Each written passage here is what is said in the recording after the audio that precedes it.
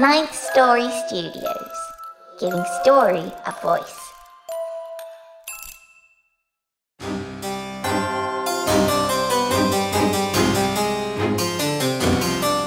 You're listening to The Wicked Library.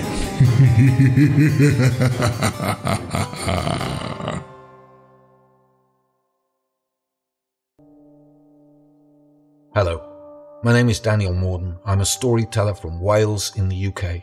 For 30 years I've made my living telling myths, legends, fairy tales and folk tales.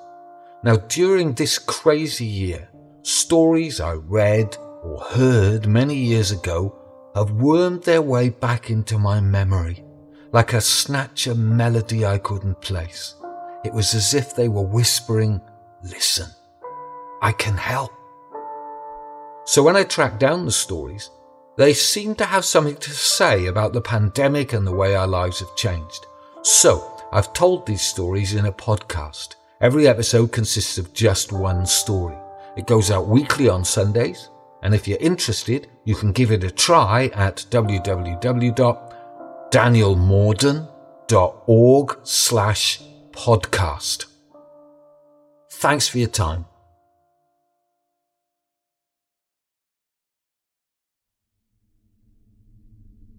Hello, and welcome to episode number 1018 of The Wicked Library. I'm Daniel Wojtek, and I thank you for listening. This year might be drawing to a close, but season 10 just keeps on giving. In fact, this month we have 2 more episodes for you, a private collector episode, and of course our annual Chris Massacre episode. And there are still more stories left in the season coming January.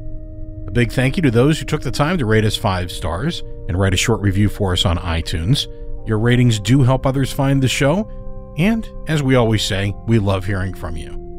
In fact, the Librarian occasionally selects a review to read on the show, so if you submit a 5-star rating and review of the show in iTunes, there's a good chance the Librarian might share yours on the show in the near future, like he does today. Hello, kiddies. This is your librarian, and I wanted to share with you a nice review that we got on iTunes from The K Divine. Top-notch audio anthology of horror. Couldn't have said it better myself, K Divine. Do you want new stories of horror from minds creating today? Look no further than here. Stop and listen, and don't be too afraid to shiver. Excellent audio quality and craft from the writers. I love the library. Well, the K Divine, the library loves you right back. Keep those reviews coming, kiddies. Who knows, maybe I'll read them on the air one of these days. Toodles! Speaking of your librarian, he says the perfect Christmas gift to scare your friends, family, or even someone you don't like very much comes in the form of our first written anthology, 13 Wicked Tales. Available on Amazon in print and Kindle. Why not skip the milk and cookies this year and leave Santa something wicked and fun to read instead? Grab your copy at thewickedlibrary.com/read. It's packed with great tales by some of your favorite authors from the show. The book also features beautiful cover art and illustrations by Jeanette Andromeda. It's a fantastic collection, and we know you'll want a copy for your own Wicked Library. Again, get yours now at thewickedlibrary.com/read. As always, before we get wicked today, a big thank you to those of you who are supporting the show. We've had several new supporters sign up on Patreon, and we all deeply thank you. Without you, this show would not be possible. On behalf of our authors and everyone else involved in making the show, a sincere thank you for your support of this show and of independent horror fiction. If you're not yet supporting the show, you can do that at patreon.com/Wicked Library. Today's episode features a dark tale by an author new to the Wicked Library. We're very proud to introduce 2018 Stoker Awards finalist and 2019 SFPA Award winner Angela Yuriko Smith, who wrote today's tale, told by one of our favorite voice actresses, Sarah Ruth Thomas. The custom score for today's tale was created by Nico Vettese. of We Talk of Dreams. Please, if you enjoy the story, find Angela's work and buy it. It keeps her making more. You can learn more about Angela and find links to her other work on her bio page at thewickedlibrary.com and at amazon.com. Now, sometimes we tell lies. We've all done it. Big ones, small ones, sometimes to spare someone's feelings or to protect someone we care about or even ourselves. But most of us don't make a habit of it. In today's story, we meet a woman who has practiced lying so often that she has become an expert. Listen in as she tells a wicked tale called How I Became a Professional Liar. Ah, so you've come in search of a story, have you? Well, you've come to the right place. My private collection of dark tomes are hungry for your fear, filled with stories that are sure to terrify, disturb, and delight. Be warned, though, these tales are not for sensitive listeners. You're going to hear things that will upset and quite possibly offend. Ah, here's a good one. Follow me now and we'll enjoy this tale together. It's story time at the Wicked Library.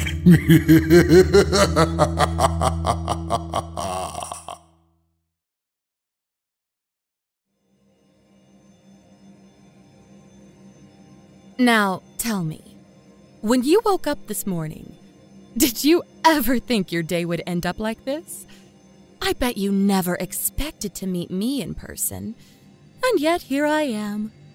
And lucky you!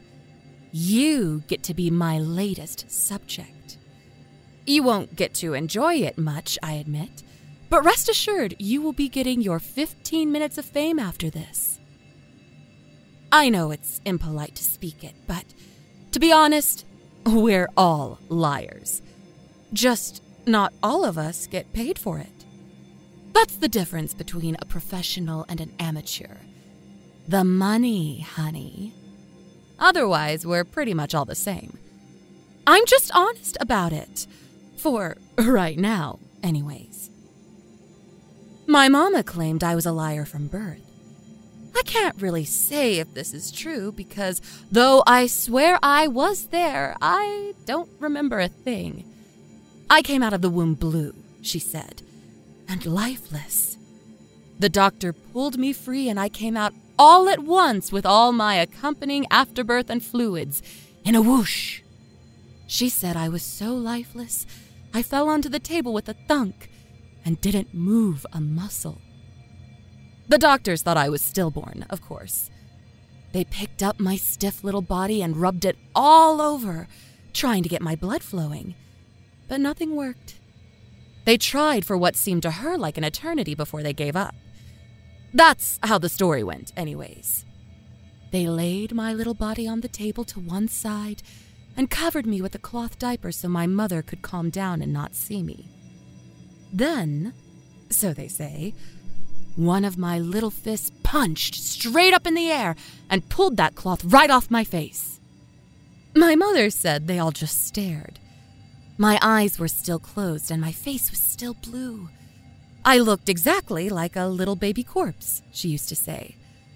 One of the nurses moved toward me, probably to pull the cloth back over my face, when my eye snapped open.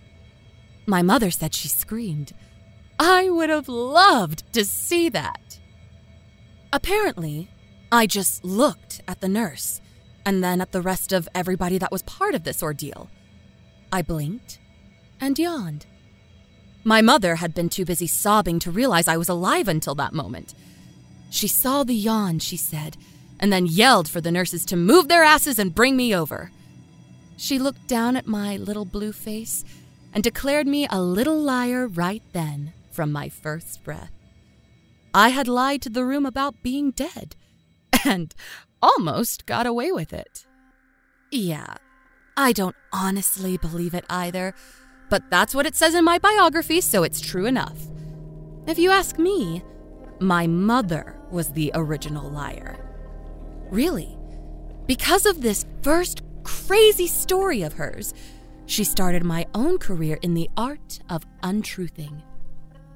My mama liked attention, and that story of her little dead baby dug it up in spades. Some said that it was Jesus that done it. Some said the devil. The problem was that Madison just wasn't big enough to safely hold such a tall tale. So naturally, there were repercussions. Lies that big in such a small town have consequences. I guess that's me. I'm the consequence.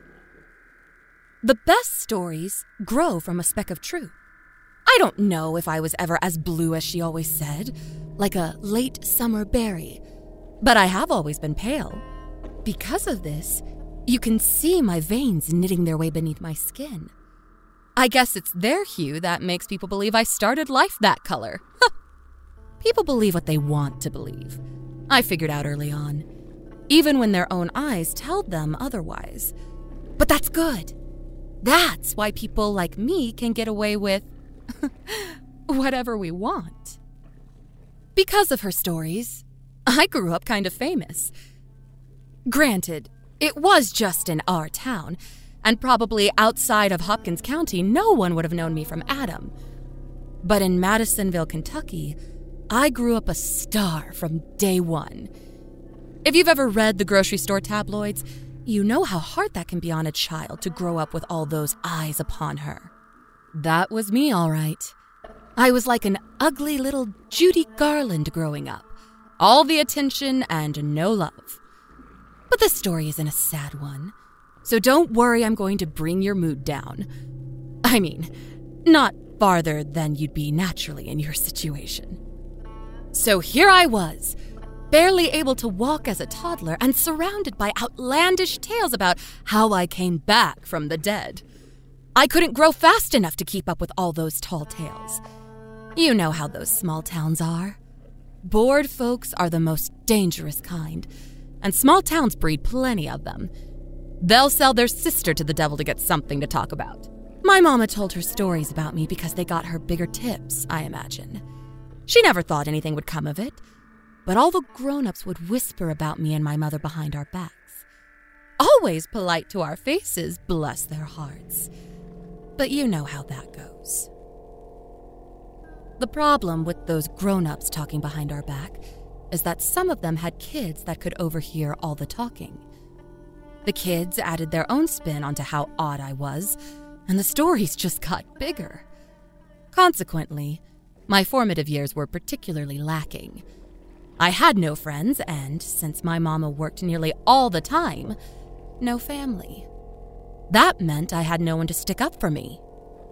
This may seem like an unfair burden to place upon my childish shoulders, but I am a firm believer in trials and tribulations bettering us. The other kids made fun of me as soon as I hit school. They always said my favorite color was blue and called me Blueberry. That was better than the ones that said I was a vampire and would leave garlic cloves in my book bag. It hurt, but there's no great loss without some little gain. 2 good things came out of it. First off, I learned to read well, because I'd regularly hide in the library over on Union Street. Books are to jerks what garlic is to vampires. The only people I ever found hiding between the stacks were librarians and other bookworms. Second thing that all that cruelty taught me was, there's not a lot of difference between a hero and a villain. It's all perspective. Because of that, I was able to keep an open mind during a crisis and find out there's good money in telling lies. And it started with the wonderful death of Russ Crowder. Not wonderful for him, mind you. The happy in that ending was all mine. I didn't hate the boy, but Russ Crowder deserved everything he got and more. He wasn't just mean to me. Russ was mean to everything.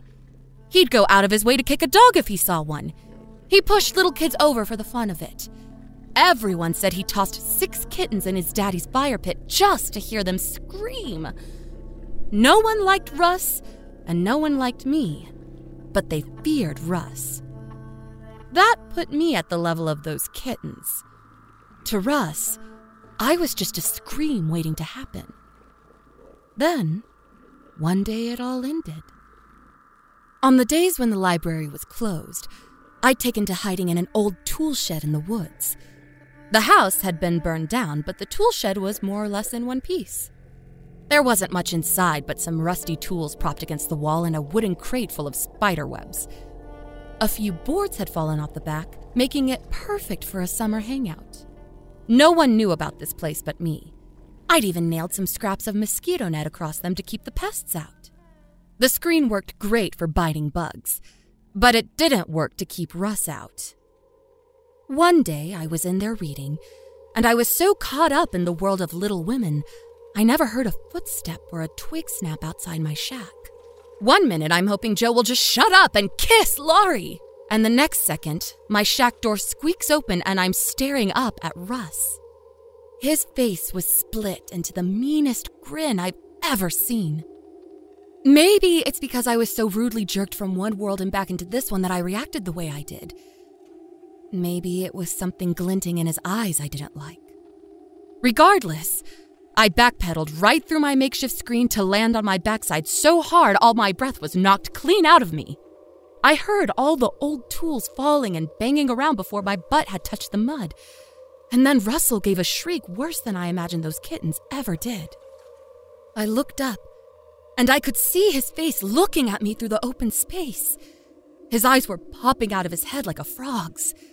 He was opening and closing his mouth, but no sound was coming out except squeaks.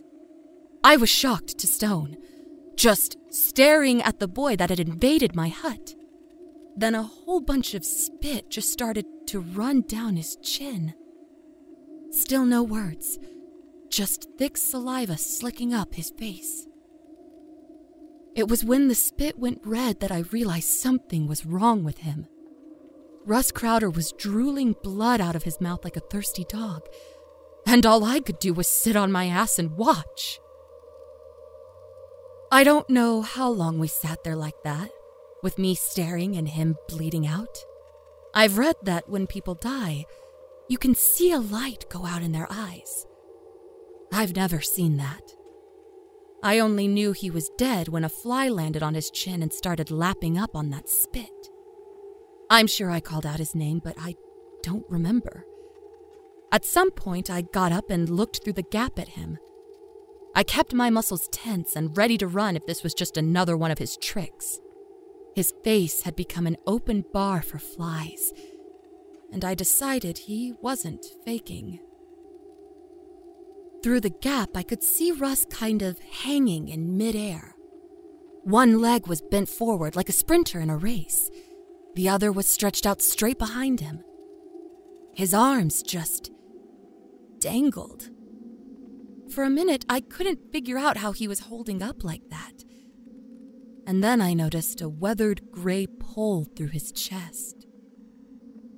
It wasn't exactly all the way through. When I looked for it, I could see an old pitchfork tine sticking out through his back. He was propped up like a doll between the old pitchfork and the wall. Two things popped through my head. One was that Russ Crowder was dead and was never going to hurt me again. The other was that I'd killed him. I backed out of there then, I can tell you. First, I was sneaking so no one would see me, even though I'd never even seen anyone in those woods before Russ crashed in. After I got away from there, I ran as fast as I could to put space between me and what I'd just done. I didn't think jail was a good place for 10-year-old girls, but it was a good place for murderers. At that moment, I was both. I've read how people say an event of significance imprints on their minds, and they remember every smell, noise, and texture of that moment. That's not me at all. All I can remember of that turning point were the flies on Russ's sticky chin. How all that drool had come out first. It wasn't like I'd seen on TV. There wasn't a nice, fresh curtain of tinted corn syrup covering Russ's chin. It was sticky rivulets running through his thick spit, like spiderweb tentacles searching for a safe spot. Then came blood. And flies. Flies are the worst tattletales, I've learned. Mama wasn't at home when I tore through the door. That was lucky for me and no surprise. It gave me time to calm down. I made a jelly sandwich and sat on the couch to consider my options. On the plus, there was no more Russ to make me miserable. All the rest of the kids just followed his lead because they were afraid. After him, I was the next scariest kid in town, but for different reasons. At that point, I reckoned I could take his spot at the top of the heap if I played my hand correctly. On the negative, I could go to jail for what I did. I didn't think the police would care if it was my actual hand that drove in that pitchfork. I'd practically lived in that shed all summer, and so I knew my fingerprints would be on everything if they looked. It was around then that I got really scared. I realized they'd never bothered to dust for prints because I'd left the perfect evidence behind with my name on it. I know you don't have time for a long story, so I won't make you guess. Remember the book I was reading when Russ busted in? Yep. Little Women was probably laying there on the shed floor, incriminating me. There would be a big fat finger pointed from the HCM library right at me. I either had to keep the authorities from ever finding that shed, or showed them where to look and who to blame. The best ideas come at the worst of times. It was at that moment that my brain hatched up the perfect plan. One thing in my life I can depend on is my mama to tell stories on me. It was her stories that started my whole mess, and she loved the attention. I imagined if I told her a new story, it'd be a win-win for us all. I mean, most of us. The more I thought about my idea, the more I could see it would be more like a public service. After some more thinking, I realized even Russ got something from this ordeal. He was saved from growing up into an even bigger dick than he had already been. In fact, with him gone, I'd probably saved a lot of people from future pain. I waited till I heard my mama come home that night. I gave her a few minutes to put her bag down and settle. Her keys dropped on the counter. She kicked off her shoes. I waited until I heard the fridge open so she could put her leftovers away, and I started screaming up a storm. I waited until I heard the fridge open so she could put her leftovers away, and I started screaming up a storm. I knew hearing me scream after a long day of work was the last thing she needed, but it had to be done. She came rushing in, flipped on the light, and ran to my bed. I remember her apron still being on. I was going to keep screaming until she called the police, but she started shaking me so hard I worried my head was going to come off. I stopped, looked her in the eyes, all mysterious. "You need to call the police, Mama," I told her. "Russ Crowder is dead." It didn't go quite like I thought after that. She asked me what I was talking about, and I told her I dreamed the whole thing. I knew where his body was, and I knew who did it. She told me to go back to bed. It was just a dream. I hadn't expected that reaction. If my kid had woken up like that screaming, I'd hope I would have the decency to listen to them. Mama wasn't that decent, and I got upset with her. But for real. If this didn't go right, I was actually going to go to jail. I couldn't tell her this, but in hindsight, it worked well for me. I got so worked up, I started sobbing. Finally, she made me drink sugar and whiskey to make me tired, and I fell asleep. Sure, I was destined to be a jailbird because my mama didn't take me serious. Turns out, God must have hated Russ as much as me, 'cause he worked everything out in my favor. I slept in late that day. There wasn't anything to get up for, really. The library was closed on Sunday. I couldn't hang out at my shack now, and I didn't have friends. My brain got to working overtime about the book I'd left. First off, I could have used the entertainment by vanishing into that happy world. Second off, it was all that really tied me to the crime except for fingerprints, and I'd heard somewhere you could burn those off yourself with an iron. I had just worked myself into believing I'd better risk getting that book back when everything popped into place. I had just put my shoes on so I could sneak over there, but when I opened the door, the sheriff was standing on the step with my mama. She had her hand in her purse to pull out her keys. I figured he might be there to put me in jail, so I told him I knew he'd show up. He looked scared when I said that and looked at my mama. She even looked nervous. As an adult now, thinking back, I'd probably been a little creeped out as well given the circumstances. But at that time, I was just trying to show him I wasn't afraid. I was. Turns out, he wasn't there to arrest me, but asked me about my dream. Good old Mama had already spread the news of my strange dream about Russ all over most of Madisonville before 10 o'clock that morning. What she didn't know was Russ's mama had been knocking on the sheriff's door at 10 o'clock the night before, asking him to put a search party out for her missing boy. She didn't work nights, so when Russ didn't come home after dark, she got worried. The sheriff had put her off until morning, but when Dawn showed up without Russ, he took her serious. Enter my beautiful, loudmouth mama blabbing about all the tribulations she endured from having an odd child. While I was worrying about if I was going to jail, the foundation for my future success was being laid out. The sheriff asked me all about my dream, and I told him every gory detail, even how the flies were reenacting the Last Supper on Russ's face. I even mentioned dreaming my lost library book was there, and said I'd been looking for it all week. I was able to conjure real tears for the event. Russ deserved what he got, and I had no sympathy for him, but going to jail started up my waterworks.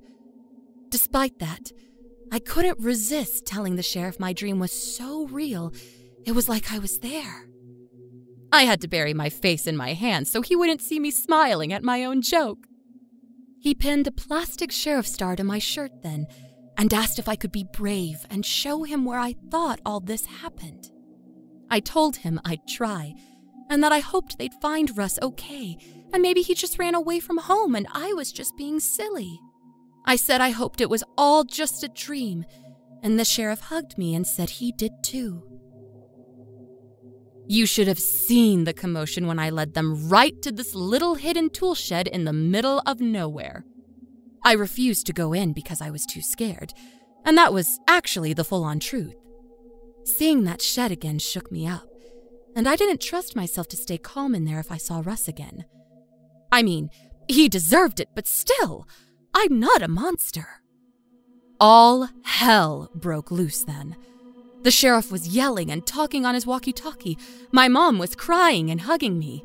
When the sheriff came out of that shed, it looked like someone had painted a bottle of paste all over his face. I think when he looked at me, he got even whiter somehow. He asked my mom to take me home in a choked-up voice, like he was going to cry. That surprised me. I didn't think anyone would cry over Russ. Everyone knew he was a bad egg, except maybe his own mama. We got a milkshake on the way home, and my mama asked me all about my dream again, but she actually listened this time. It was the best day of my life. Everyone in the diner was listening to me. I could tell. The daytime waitress stopped wiping the counter, and even Eddie came from the back to listen. He let a burger burn on the grill. I was a hit. That evening, the sheriff came by our house again and asked Mama to step outside. I got nervous then. What if they'd figured it out? They hadn't even asked me if I had dreamed who did it yet, meaning he might think it was me. The stupid library book hadn't been brought up again, but that pretty much pointed to me as being there if they thought about it for half a second. Lucky for me, they didn't. When they did come in, the sheriff had a Charleston chew for me and told me what a brave girl I had been and what a big help. If it weren't for me, he said, they'd have never found Russ. In a way, that was true. If it wasn't for me, they wouldn't have had to find Russ in the first place, so I felt justified in enjoying my candy. Then, the sheriff came to a moment of glory. "I know this is really, really tough on you," he says, all serious. "I want you to know that I will keep you safe no matter what. Did your dream tell you who did this?" At that moment, I know I just stared at him with my mouth hanging open, probably showing off a wad of half-chewed candy. "It would help us a lot," he said to assure me. "You might be saving the lives of other boys and girls by telling us." I know he thought I paused because I was scared, but to be honest, I really could barely hear him over the sound of 1,000 angels singing my name. It was all just too perfect. When I closed my mouth again, I just nodded and said a name. "It was Igor," I told him. He knew who I was talking about. I looked away in case he could see the fib in my eyes. "The old Russian?" he asked me, but he knew. We were in the middle of Kentucky. There weren't any other Igors around, or even old Russians for that matter. Igor lived alone, had come out of nowhere, and he talked funny. The whole town said he did black magic, so this was probably God's way of finally punishing him. Igor was pretty old, so he'd been getting away with it for a long time. The sheriff believed me all right. Not only did he thank me, but would you believe he pulled out a $20 bill and handed it right to me? I heard my mother gasp. That was a lot of money to us. The sheriff said it was for my services. My life changed at that moment, with me staring down into the eyes of President Jackson. I became a professional. Everything got real crazy after that. First, the newspaper came by and asked me all about my dream. People sent me gifts in the mail. Now that Russ was dead, everyone else turned into liars and told stories about what a sweet boy he was. Even my mama made out, because people started leaving her extra big tips because her child was such a hero. She was so proud of me after that. As far as Igor was concerned, it looked like I'd been right about him. When they arrested him, they searched his house. And would you believe they found a stack of children's picture books next to his bed? He claimed they were his own sons that had died long ago, but no one believed him. Why would a grown man keep kids' books if he didn't have kids? His own mama had cursed him the day she named him Igor. I mean, that's a monster's name, obviously. You might think that would be the end of it, and it probably would have been, if it weren't for Claire MacDonald. As I grew, I had become a real showstopper in Madisonville. Not exactly pretty, mind you, but I was popular in a way. By the time we all hit high school, everyone thought I was the most amazing thing since pickled pig's feet. I was invited to every party, so I could use my psychic powers to tell the girls who they would marry one day. Boys asked me silly stuff, like who was going to win state next season. The answers were pretty easy to come up with. It doesn't take a psychic to figure out who the fastest runner is out of a half dozen, or who someone has a crush on. The few times I was wrong, I'd quietly claim responsibility to the winner, insinuating maybe I'd pulled some supernatural strings to influence things in their favor. People swallow lies whole if that's what they want to believe. They practically beg you to lie if it boosts their ego, so really, it's another public service. But I digress.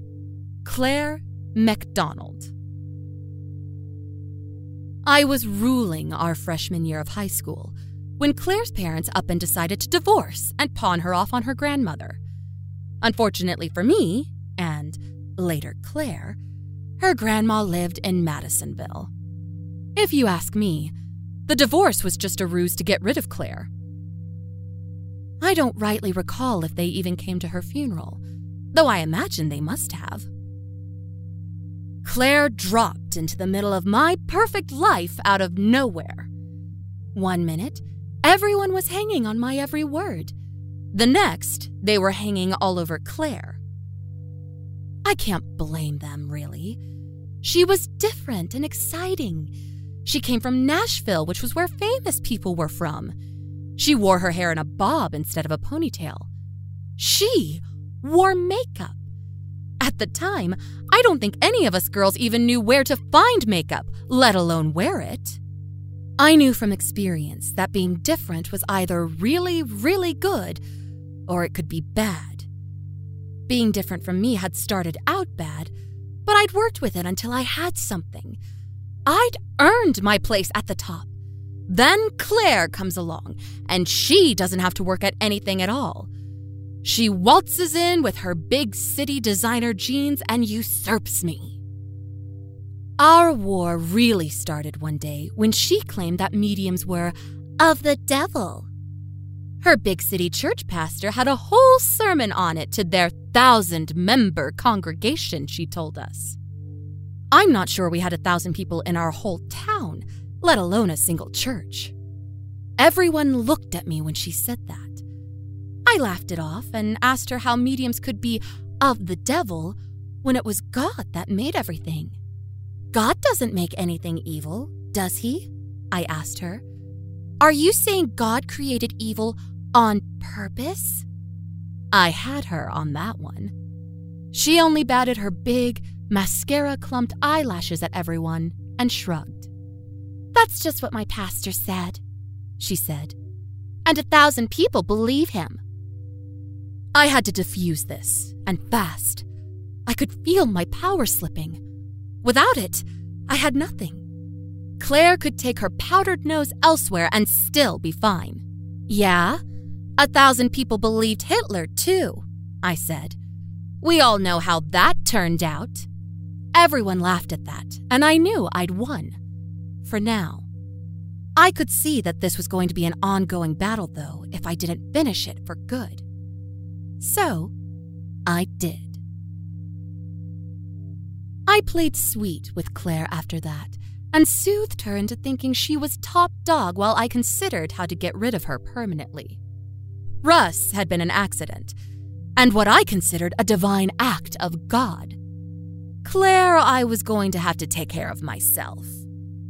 It was when she mentioned to me after school one day that she'd never learned how to swim that my plan came together. Can I tell you a secret? I asked her one day. There's a special pond where fairies live, and I hear voices there. They tell me stuff I can't know. It's how I can tell the future. Oh, there's no such things as fairies, my pastor said. Anything that talks to you that isn't human is a demon, she tells me. You shouldn't go there. Her eyes gleamed with greed. I knew she gossiped about me behind my back. To know the secret of my power was a mighty lure. I dropped the bait. I worry about that, honestly. Would you come with me to see what you think? I asked her. I don't want to be consorting with demons. I worry for my soul. But you can't tell anyone. She swallowed it, hook and all, and agreed. There really was a murky little pond in the woods, but I didn't go there much and didn't believe in fairies. Not really. There was a bit of a bend in the river that fed it that had some rocks and whatnot kind of stacked up, and a beaver dam. You couldn't see it from the road, and there was a nice back way to get to it from town. All of that made it perfect. I packed us a picnic lunch, complete with butterscotch pudding cups. I'd seen Claire in the lunchroom. She couldn't resist a pudding cup, and butterscotch was her favorite. I'd watched her polish off a six-pack by herself in one lunch hour. The pudding cup had become a sort of offering for her friendship by girls and boys alike. Who was I not to pay homage to the queen? I also snuck 6 of my mom's Librarians from off her nightstand, ground them up, and packed them in a small jelly jar with some broken Pez. Then I packed my favorite Zorro Pez dispenser with only a few Pez loaded. Claire made the perfect victim. She asked no questions. She was so bent on exposing me, she hurried us along. She told no one where we were going, lest she also be accused of consorting with demons. The only hiccup in the whole plan was getting her to relax long enough for lunch.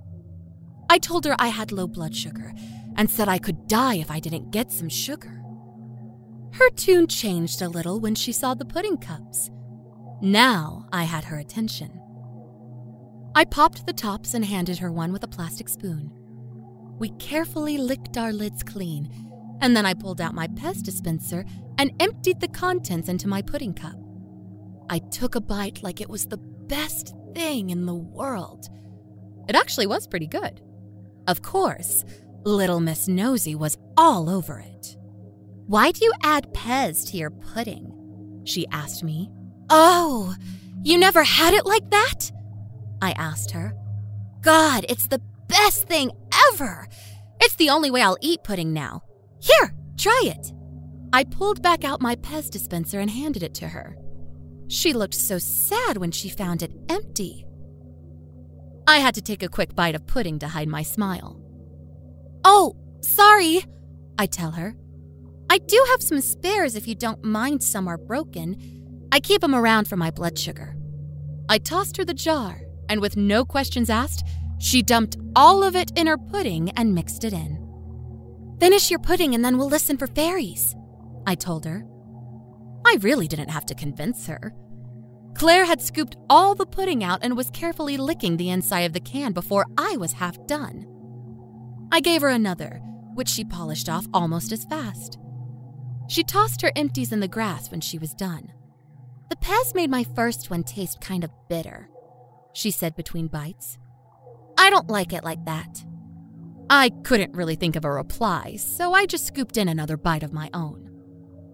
Afterwards, I picked up our empty trash and dropped it in a sandwich bag. I really didn't want to leave any incriminating evidence behind. I was all for saving Mother Nature, but I was saving myself first.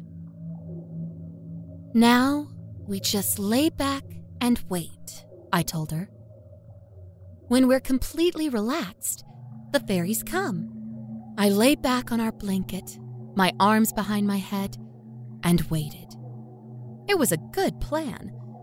The full stomach and the sound of water lulled me without any sleeping pills at all. Claire didn't stand a chance. After about 20 minutes, I heard a slight snort, and I opened an eye to peek at her. Claire was full-on knocked out. Her mouth was hanging open slack, and for just a second, I remembered Russ and the feast of flies on his face. Right then I may have quit, I got such a chill. Russ had been an accident, really. I hadn't pushed the pitchfork into him. This time, I had given Claire the pills that caused her to pass out. When she woke up, she'd know something was up, and she'd tell everyone. They'd know I was a fake and that I believed in fairies, or worse. She'd claim I was trying to kill her and I'd go to jail anyways. They'd probably pin Russ on me too. I was in a sticky spot. I had to kill Claire MacDonald, and considering everything, it was really self-defense. I mean, all things considered. That steeled me. I bounced to my feet. It was super private where we were, but right then it felt like there was a crowd of witnesses in all those trees. I wasn't planning to dream this up as a murder. Claire was just going to be the stupid girl that went swimming and drowned herself. I slipped off her shoes and placed them at the water's edge, and then rolled her in, face down. I expected her to just peacefully roll into the water, sink, and be done with. So I was as surprised as anyone when she started thrashing. I guess the water woke her up. For just a second, I stood there watching in horror. She pushed her knees into the mud, found purchase, and began pushing herself up. She looked like something at a drive-in movie coming out of the water like that. Her blonde hair hung straight down, obscuring her face while she sputtered and choked. She was coming out of the water, and I could see my own doom rising up with her. I had to act, so I stepped into the mud and pushed her back down. I think Mama's sleeping pills did work mostly, because she wasn't that hard to hold down, all things considered. Claire was a big girl compared to me, by a full head and some inches. But I pushed down in the middle of her back and held her there until she stopped pushing back. Then I held her down some more, just in case. Finally, when I figured she was finished, I tried to shove her to the middle of the pond so she could float free. But she didn't. I had never actually gone into the pond. I had just assumed it would get deeper further in. Turns out, it was really just a glorified mud puddle. I walked Claire's body all the way to the middle of the pond, and it still only went to my hips. How was she supposed to have drowned in water this shallow? Then, I noticed another oversight on my part. Claire was dressed in jeans and a peasant blouse. I panicked, got out of the water, and ran for it. This was obviously a murder. When I hit the road, I slowed down and my brain kicked back in. Things were bad, but I didn't need to make them worse by running down Main Street covered in mud.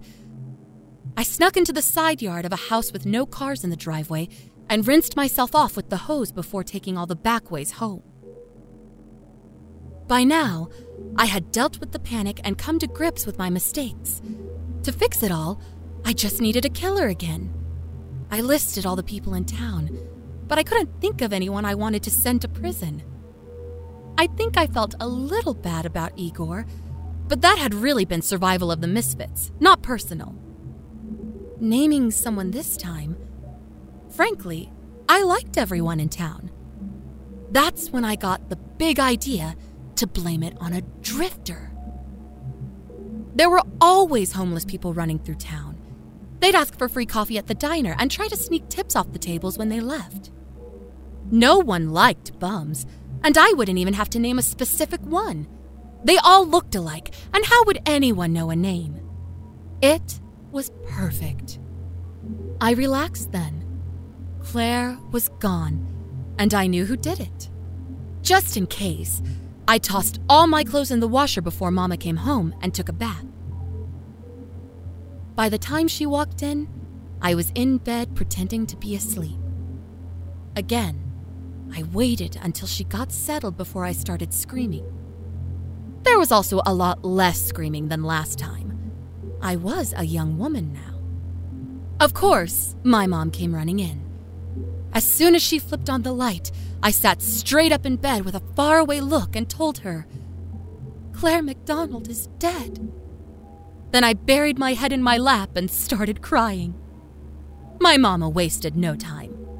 She ran to the kitchen, and I could hear her dialing up the sheriff. Within the hour, he was at my house with a couple of other men, ready to avenge the death of an innocent girl.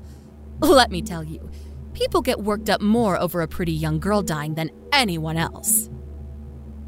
I told them where I had seen Claire in my supposed dream.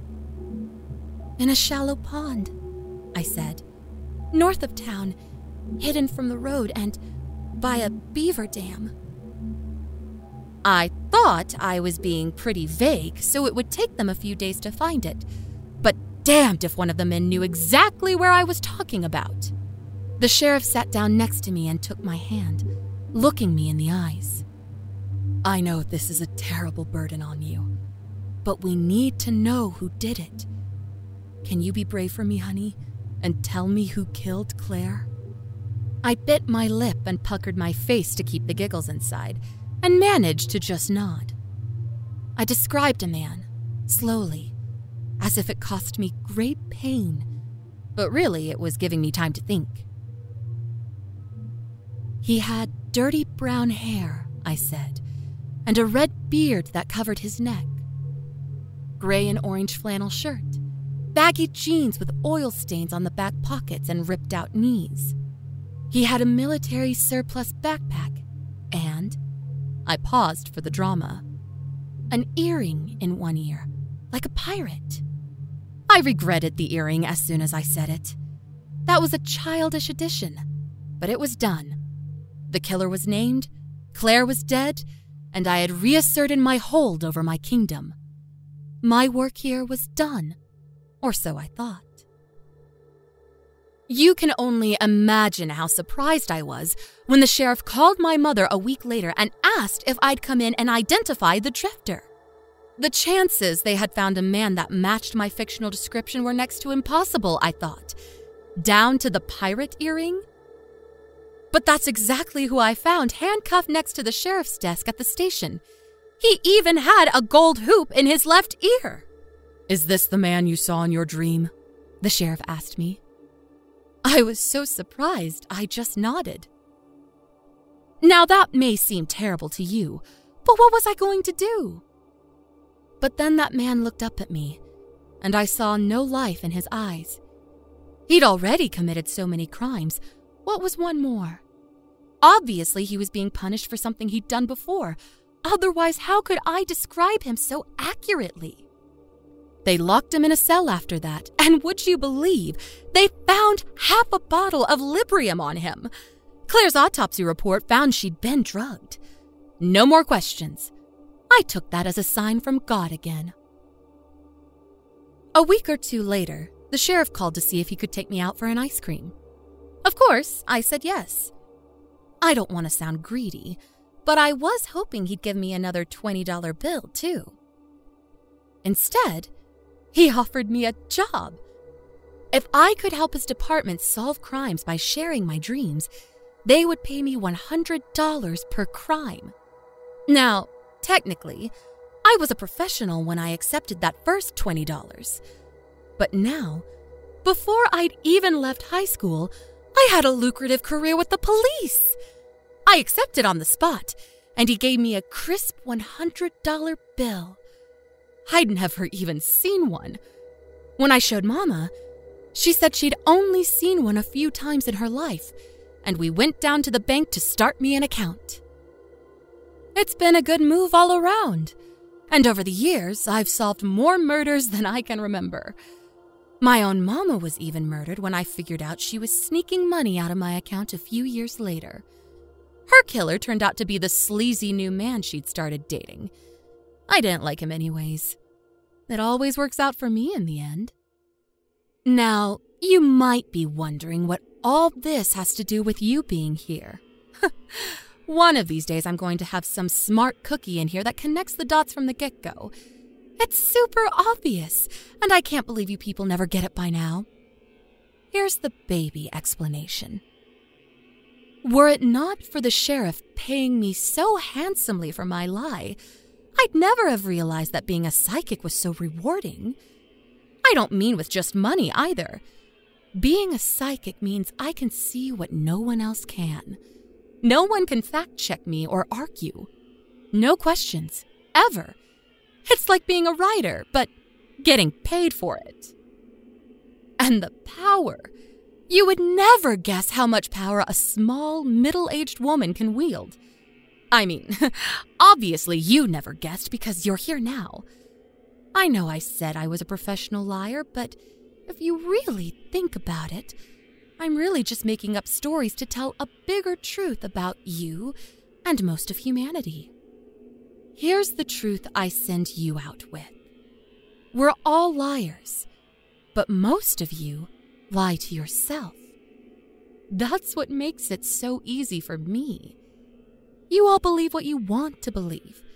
Truth is a matter of perspective. The only thing different between me and you, to be honest, is that I'm a professional. I put my lies in the bank. And now, finally, I'll tell you the dream I'm going to have. They'll find your body in the trunk of your car 2 days from now, in the back of Grapevine Cemetery, the one just off from Pennyrile Parkway. A plastic bag will be over your head and named as the cause of your death. Don't worry, it'll be quick and easy. Your fingers will all be cut off with pruning shears, but that will be done after so you won't suffer. In my dream, I hear crying echo through the gravestones. People love a little theater added in, I find. In case you're curious, your killer is an out-of-work gardener from Louisville. I got his name from the white pages, so I don't believe you'd know him. He drinks too much, so his wife left him months ago. He got fired from his last job for stealing, but charges were dropped. Your fingers will be found in a wooden cigar box he keeps in his tool sheds. The shears will be sitting conveniently on the workbench with a rag and some bleach. The police will pat themselves on the back, having caught him just before he was about to dispose of the evidence and get away. The better the police get to look, the higher the reward, it seems. As for me, I will humbly accept my payment, praising God for giving me this special gift that allows us to rid the world of evil. Donations will pour in, along with fan mail. Really, I'm just giving everyone, almost everyone, what they want.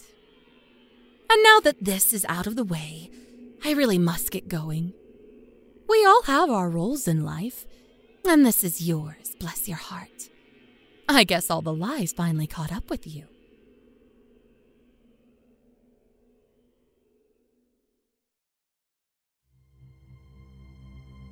Hello, kiddies! So, you want access to the Wicked Archives, do you? Well, it takes money to keep the lights on and keep our beasties fed. Trust me, you don't want them hungry.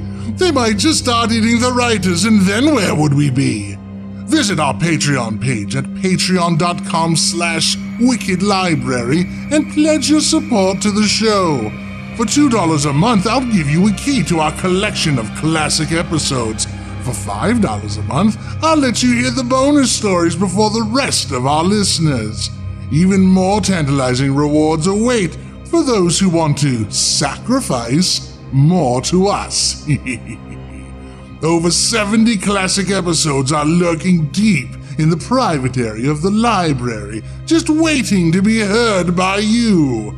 Pledge yourself to the library today, and you'll be ours forever. You're going to like it here, I think.